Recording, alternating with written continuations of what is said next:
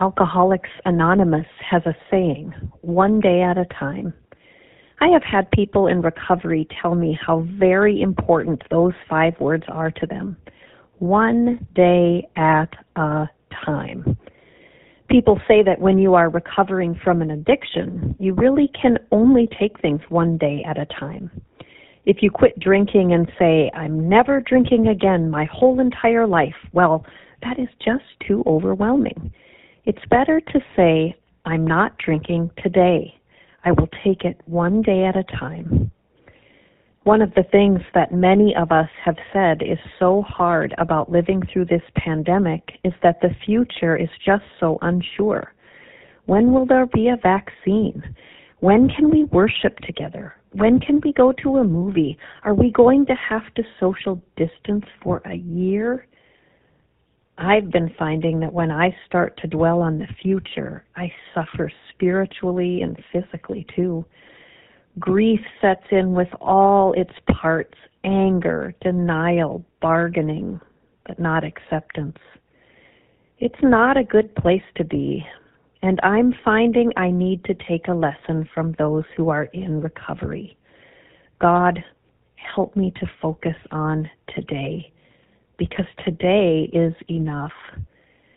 In Matthew chapter 6, verse 34, Jesus says, So do not worry about tomorrow, for tomorrow will bring worries of its own. Today's trouble is enough for today. Another translation I like says, Therefore do not be anxious about tomorrow, for tomorrow will be anxious for itself. Sufficient for the day is its own trouble. I'm finding this helpful. As we continue to shelter in place, as the future continues to be unsure, what I want to remind you and what I want to remind me about today is that God has the future in hand. It doesn't help to worry about it. Just before the words from Jesus about not worrying in Matthew chapter 6, he asks such a great question. He says, Which of you by your anxiety can add 1 hour to your day? I love it when Jesus asks those great questions. So what I have been trying to do is when my mind starts to go to the future, and when I start to get afraid of my parents getting sick or never going back to church or school, I just stop. I take a breath, breathing in peace and breathing out worry. Because my worrying or your worrying isn't going to help. We have today, which is a gift from God. And today there are things we can do.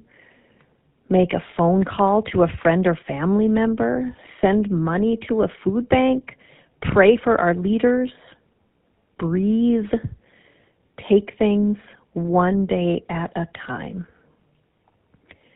Look out your window at the robins frolicking from branch to branch in the blooming trees, and hear some of the other words of Jesus from this same part of the Bible. He says, Look at the birds of the air. They neither sow nor reap nor gather into barns, and yet your heavenly Father feeds them. Are you not of more value than they? Yes, friends. You are of so much more value than they, and your future is in God's hands. So you and me can have peace today.